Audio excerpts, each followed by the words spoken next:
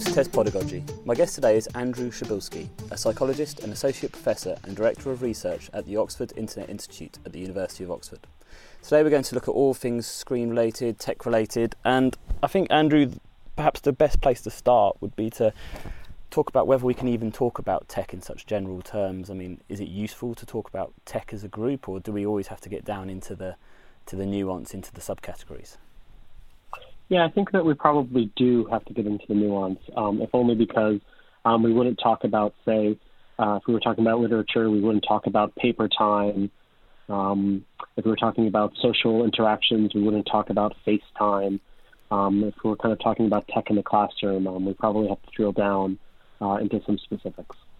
And do you think that, in your experience, education tends to be quite suspicious of tech, and specifically, you know, if you go by the headlines and Twitter in the teacher sphere, screen time particularly gets quite a bad rep?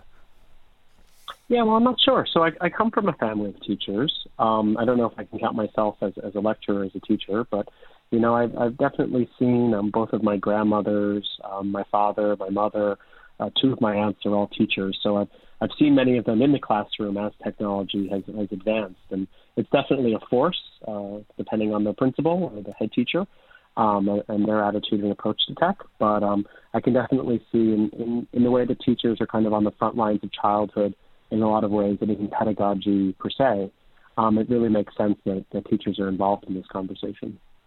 And I guess it's sort of computer games that get the poorest rep in education and in general, I guess. In your wider research and who you come into contact with, are computer games a bit of a villain in numerous sectors, not just education?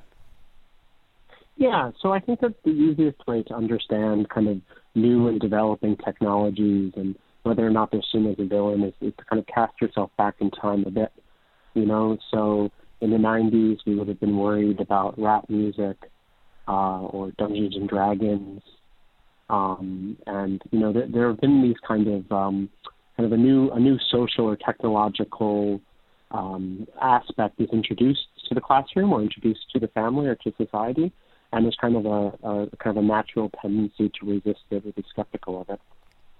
And so if we get into the sort of reality of the situation, then should we start with screen time? And as that sort of seems to generate the most headlines. I mean, there's headlines this morning when we're recording about whether screen time impacts sleep, and we've also seen whether screen time impacts concentration levels. And you know, teachers are saying, "Oh, my students are spending too long on their phones. They're getting too much screen time, and that's impacting what happens in the classroom."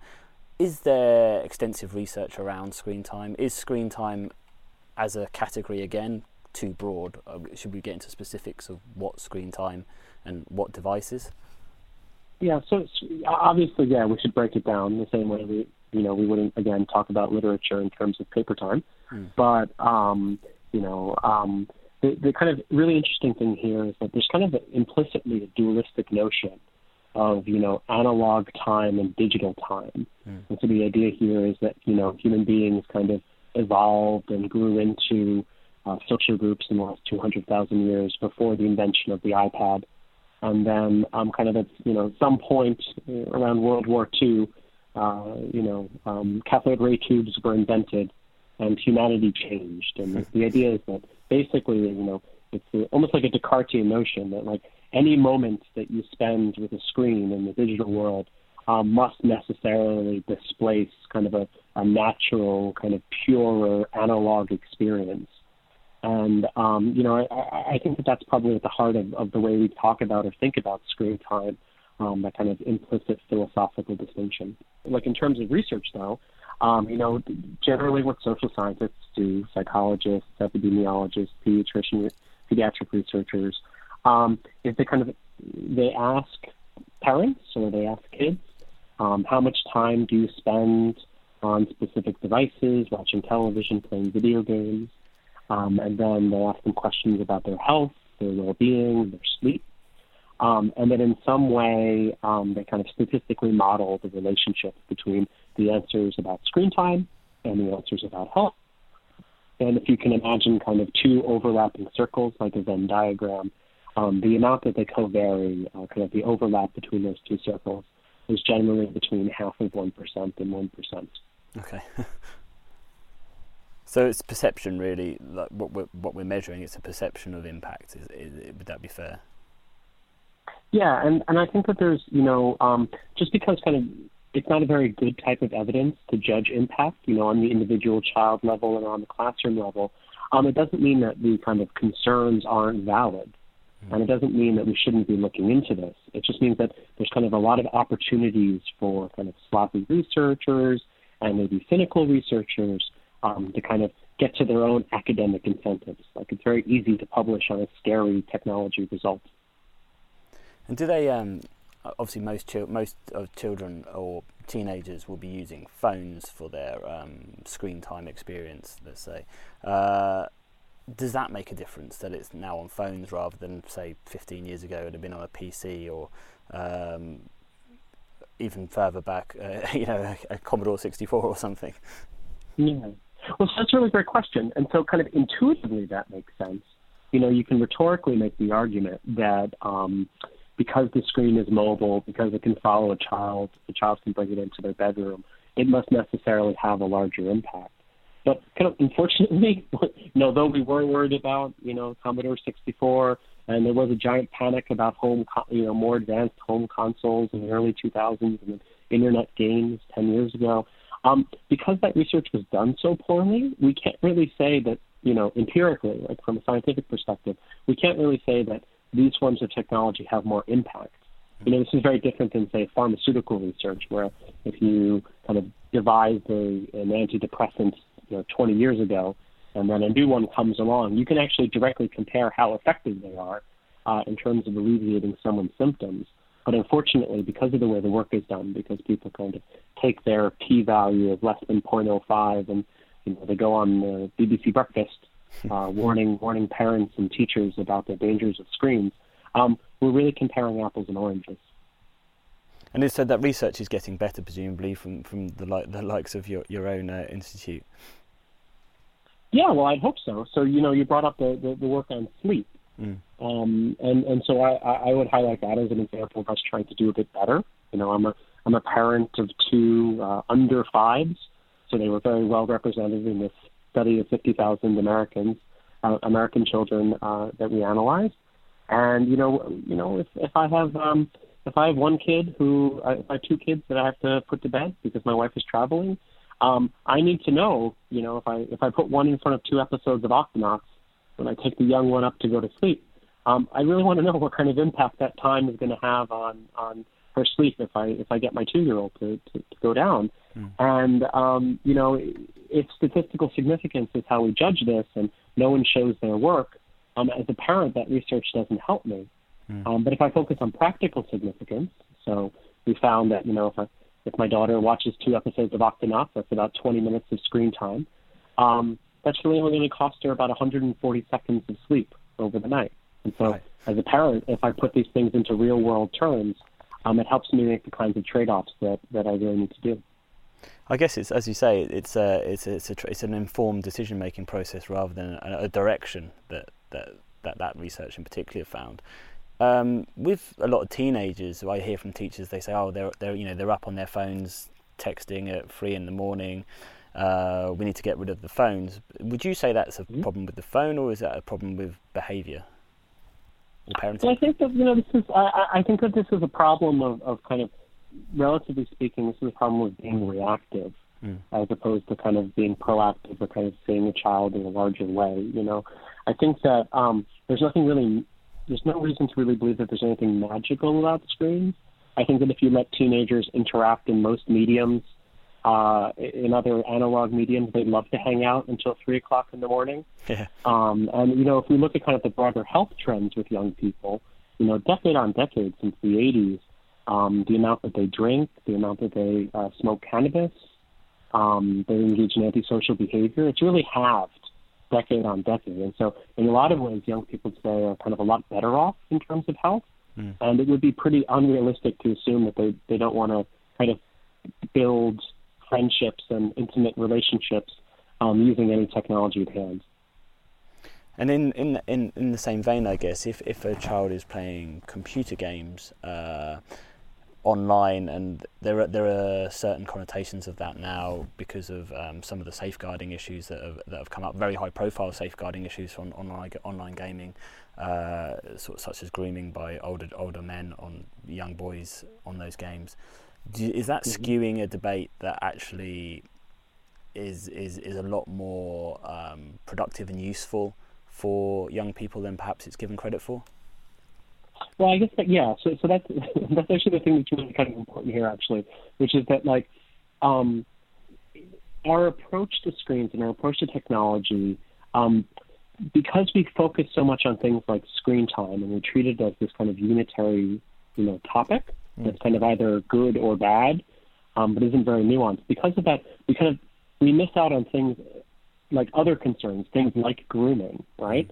So it sucks all the air out of the room, and so we don't really think about what it would mean to say make a teenager choose between having access to his or her smartphone or his or her gaming account, and feeling safe to tell their parent that someone creepy is talking to them. And if you make a young person choose between kind of being honest and being vulnerable with their parent, and potentially having their entire social life taken away from them, kind of as a threat of punishment, you're asking adolescents to make really kind of unfair, potentially unsafe decisions yourself. Do you think we underappreciate the importance of those online social networks then for teenagers? Well, I think so. If you ask young people about how they use, their social ties online, 2/3 of them say that when, stressful or horrible things happen to them, they reach out for social support. Young boys in particular, when they meet someone that a peer who they want to be friends with, they're fairly likely to kind of exchange their gamer tags, their gamer handles, so that, even if their parents are worried about them going outside because of stranger danger or something, they can still meet up, in a virtual way, in a digital way. And so, we're really at risk in a lot of ways when we have these kind of hard and fast rules, and when this kind of stuff gets wrapped up with, what it means to be a good parent. You can really have kind of pretty negative downstream consequences for children's social lives. So you wouldn't necessarily be an advocate of those schools who say not only ban the phone in school, but also send letters home to parents saying you need to get your child off their phone all evening, and we need to restrict this access to say 20 minutes in as a break from anything else.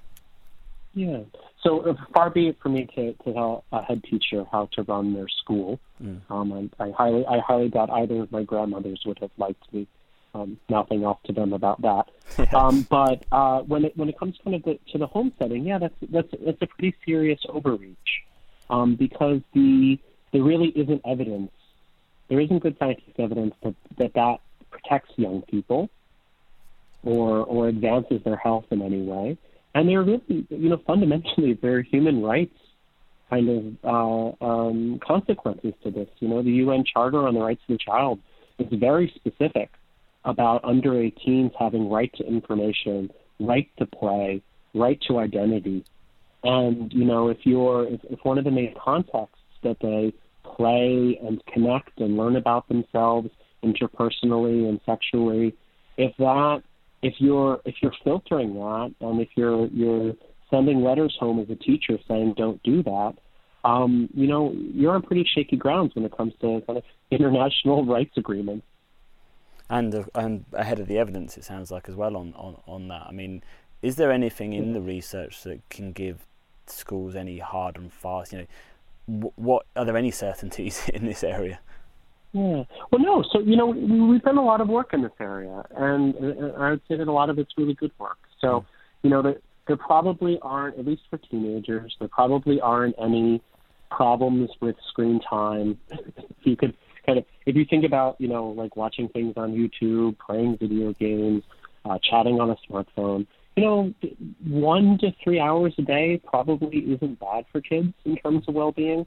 There's some places where kids who kind of use screens a moderate amount, they look a little bit better than young people who have less access to screens, and that might partially be because of socioeconomic factors. But but you really have to be using the screen a lot in any given day for that to have a kind of a negative, kind of a downside risk. We know that, a lot of the things that work with analog parenting, say a new app is released, and as a parent, you don't want your kid to use the app until you figure out, what the heck is it about. It's a lot like what you have to do when you want a kid to clean their room. You have to provide a meaningful rationale for your new rule that the young person will understand. You need to communicate perspective taking, that you see the world through the young person's eyes. And you can really avoid using like very controlling, authoritarian language. It's fine to be authoritative. It's fine to set rules and boundaries, to put stabilizers on technology. But when you're in a position where you're losing your cool, you're smashing the iPads, and you're making hard and fast rules on the basis of what you think is good evidence, but it's not. You really kind of run into a rough spot as a parent or an educator. Is there any evidence that that there have been some very let's say exaggerated headlines where it talks about a screen time epidemic, or children are on their phones for 8 hours a day, this sort of rhetoric? Is there any evidence to suggest there are a critical number of teens or young people using phones to that length? Yeah, no. So there have been. So it's not scientific evidence, but there's been quite a number of articles, unfortunately, published in the Telegraph in the last, 6 months. And journalists there, under their duty of care campaign, have actually been publishing some pretty irresponsible stuff, in my view. And so they kind of take statistics from, solid statistics from Ofcom, and then misinterpret them. So there was one, this 8-hour figure that you share. Basically, this is a statistic that comes from, an estimate of asking young people to add up every single thing that they do online with technology. And it was never meant to be added up by the researchers, but and then divided by 7 to kind of create this 8-hour statistic. Okay. But, it's 42 minutes of that 8 hours is answering emails. 30 minutes of that 8 hours is paying bills, because it's young adults. It's like 20-year-olds. Okay. So that 8 hours is eaten up with research and chatting and, paying bills and kind of doing all the things that we do, doing online shopping for food. And so that it does add up to a lot of time, and it includes schoolwork and university work. But I think a lot of our lives are kind of involve screens. I'm not saying this conversation is particularly boring, but Twitter is open on the iPad next to me. Yeah, well, that's the thing, isn't it? I mean, that's the other criticism of the sort of technology world, that Silicon Valley are feeding, using techniques that casinos use to keep us hooked into our devices, and there's this view that the Silicon Valley CEOs won't let their children use this damaging technology. They go very analog. So why are we, but they're quite happy for us to be led astray by it. That narrative seems to be growing in education as well as wider. Obviously tech companies do want us to use our devices, but is it as blatant as that? Yeah, so that's and you're right though. And your intuition here is really right, that this kind of sub-narrative that, because we can find a tech executive that doesn't want their child to use the product every moment the child is alive, then surely there is hypocrisy here, and they know something we don't. And this is just, for me, this is such a strange argument that it's critically, it's so uncritically repeated. I mean, if you were a bicycle manufacturer, I feel like I once met Andrew Brompton. He lived down the street from me. Okay. Can you imagine a headline that says, like, Andrew Brompton's children don't ride collapsible bikes? Yeah. They ride normal bikes. And then this is used at the end of a story where somebody on a Brompton bike crashes. Yeah.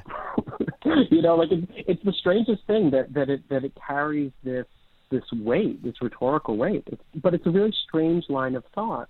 you know, there is absolutely a cultural or a class component to the way that we talk about and think about screens.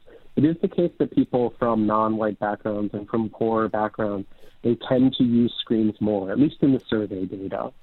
And there is absolutely a judgmental aspect to all of this. If you see a young mom with a rolling a pram down the pavement, and she's looking at her phone, I think a lot of us, you know, the Daily Mail to the Telegraph prepares a lot of us to think less of this young woman. And I think that we should be really kind of sensitive or skeptical to this impulse. Like, what are our expectations for parents? What are our expectations for ourselves? And then how much of that is kind of engaging in upward and downward comparisons? I think we should be really wary of that.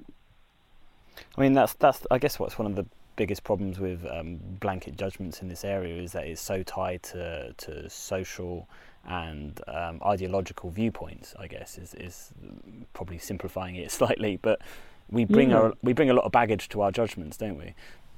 Yeah, and I think that I think that beyond generational carping, which is kind of a perennial pastime, I think that a lot of society is set up to judge moms and to if they deviate, if they let their children outside, and there's some remote risk of being taken by a stranger. I think that the statistic is you could leave the average British child outside for 750,000 years before a stranger would kidnap him or her.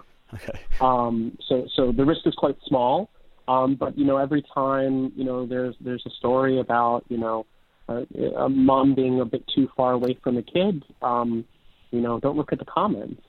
And the same thing happens with things like screens. I think screens have kind of come into that narrative. If you're not spending, every second kind of taking in your adorable child and making perfect eye contact and being perfectly caring, then you're in some way bad or worse or lower class. And that's a pretty toxic, that feeds into a pretty toxic dynamic, I think. And going back to that, part of that narrative around Silicon Valley about they're making us less, the way they build their apps or build their screen time experiences are creating beings that are able to concentrate for less time or are more impatient for reward. Is there any solid evidence around that as well? Yeah, so all this stuff about attention span reducing is probably nonsense. There's pretty good evidence that people don't multitask well. Yeah. And sometimes the people who think that they're best at multitasking probably are the worst at it. But that's just because people who are ignorant tend to overestimate their ability or their knowledge of things. Okay. But I guess there's something again here. There's something kind of like philosophically or kind of rhetorically wrong with this question, right? Because actually, let's say you're an online game maker, like you make World of Warcraft, right? Mm-hmm. You don't actually want to make a game that is, uses all the tricks in the book to get people to be playing 24 hours a day, 7 days a week. All right? Because the business model of different games and different platforms, they vary a lot. So the business model for an online game is a lot like your local gym, right? The most profitable gym in the world is one that is 1 cubic centimeter large, that the entire world, every person on the planet, has a monthly membership, but nobody ever goes because they don't have to keep the lights on, they don't have to maintain the equipment, they don't have to heat the place, they don't have to clean the sauna or jacuzzi or whatever. So if you're running an online game, you actually don't want people to always be there because it's very, very expensive in terms of servers and in terms of making new content. Those trees don't grow on trees in virtual environments. An artist has to draw them, has to make them. And, and for kind of platforms like Facebook or Google, it's true that they want to show you ads. They are based on an attention economy, and especially when they were growing and they wanted to get, IPO money, there's a lot of bad behavior. But I think in some ways, in some markets, Facebook Facebook users are actually dying off, in terms of dying of old age, more quickly than young people are signing up to the platforms, right? And so actually the model here isn't the business model is not to burn out Facebook users on kind of short-term ad revenue, but they kind of, in some ways, we might take them at their word that they want to connect people. I'm not saying that their business practices are good or data breaches aren't horrific, and political interference isn't a problem, but it's a bit lazy to think that what's happening here is it's a casino.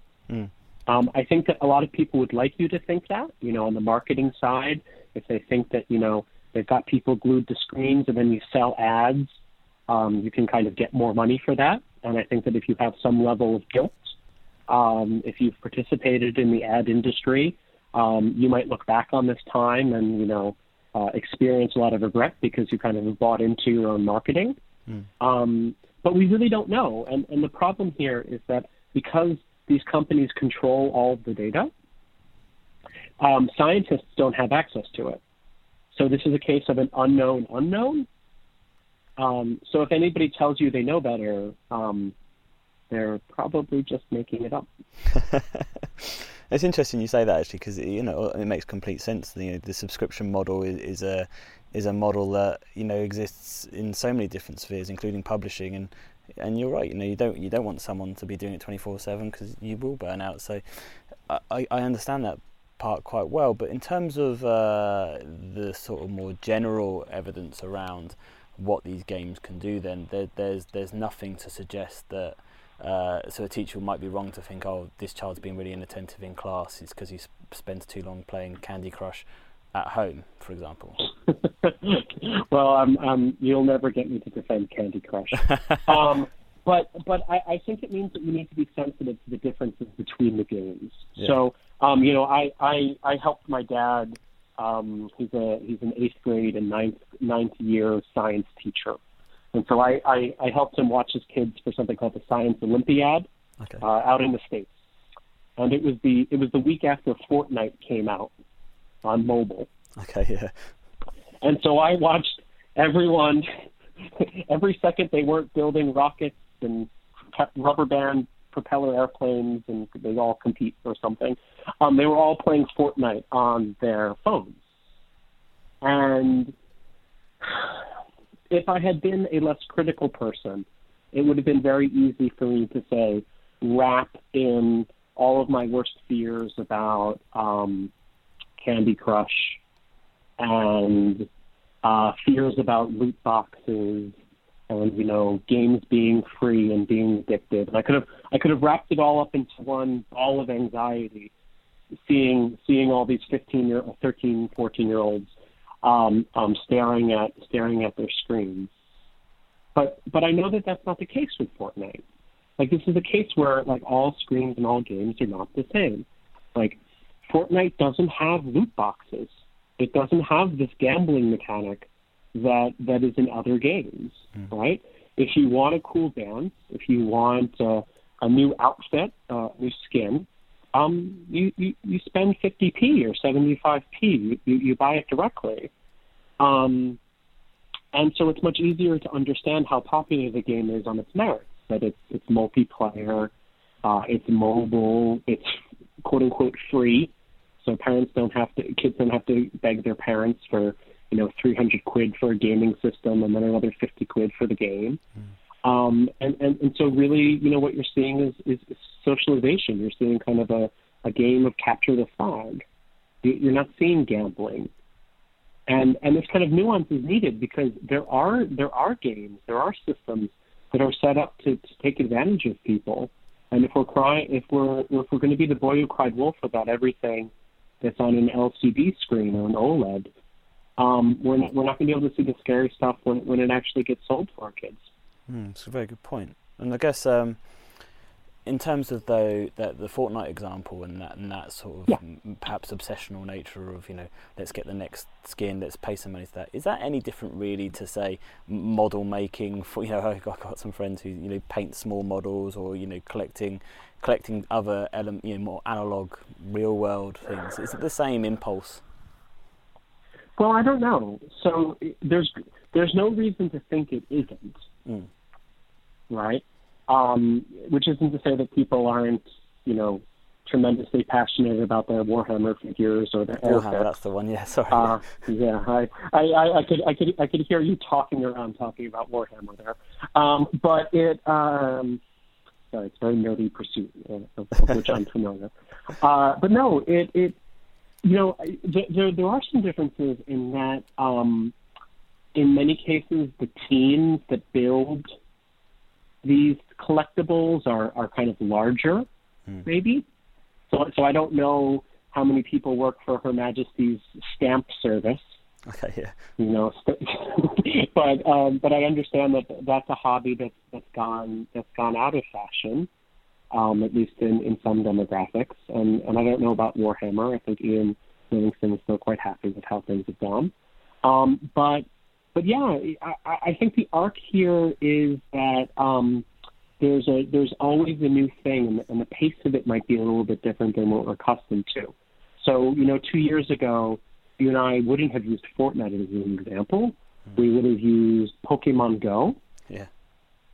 And instead of us talking about skins, we'd be talking about augmented reality, wandering around outside. And, you know, instead of, you know, being sedentary, we'd be worried about people walking into traffic.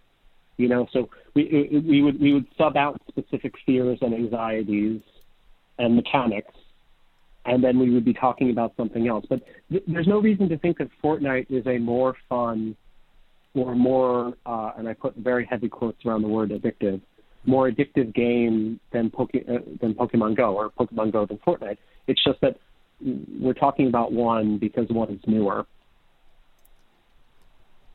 And so, do you think that as a teacher, you know, why are computer games and screen time in general? Why do you think they become this sort of target, if you like, for multiple problems? Is it because screen time's an easy target? Is it because of the press around it? Is it because there's some common sense correlation there? Why do you think that happens? I don't know. I think it's easier to say. Well, we have to break this into two parts. We have to break this into the, you know, on the school grounds versus off the school grounds. Off the school grounds, everything else that I've said so far applies, which is that we're fed a steady diet by the press of, the most recent study says screens are bad for kids. And so if you show people enough of those terrible articles based on terrible research, some portion of people will begin to have terrible ideas about screens. Yeah. But when it comes to on campus or in the classroom, you know, I think the dynamic changes a bit. Like, in a way, screens are the kind of apps and games and screens. They're kind of other contexts that are nested inside the schoolroom. So my dad will say that he doesn't. My dad will say the most magical thing about screens is that teenagers think that when they're looking down at them, they become invisible. Because when he, you know, like, and I've seen this in his classroom too, which is that you know, a kid looks down to text, and they have no theory of mind about how they look from the front of the classroom. Yeah. It's really an amazing effect. And so I think that there is definitely a sense that this is and it's an accurate sense. This is a subversive private context. This is note passing on steroids. Yeah. And so the thing is that there's a really good case to make. Unless technology has a purpose like communicating with family or a specific place in pedagogy, there's a case to make that it might be a distraction and it shouldn't be in a classroom. But those kinds of things, you don't need a social science, you don't need a large scale social science study to tell you that. as a teacher or as a head teacher, you do that in line with your pedagogical values. Mm. And you shouldn't confuse that with kind of a prescriptive sense that follows young people out of the classroom. And I guess the final question then is, if you were a teacher in a secondary school in this country, so you're dealing with 11 to 18-year-olds or 11 to 16-year-olds, depending on the school, mm-hmm. where would you be worried about technology and screen time in terms of your students' end outcomes at school, and secondly, would you be worried about it from a pastoral sense in terms of their social or safeguarding terms? Right. So I think the main thing here is that, like many other parts of kind of the challenges of raising young people, there's a kind of a process of, meeting a child where he or she is, mm-hmm. and helping them kind of build resilience and develop into a young adult. Mm-hmm. And so this is a process of scaffolding. This is a process of stabilizing. And then as a child or young person develops, there's kind of a de-scaffolding. So it's not just technology, but there's kind of other aspects. There's social skills, there's civic aspects, there's relationship aspects, peer aspects. And so, tech is kind of part of that.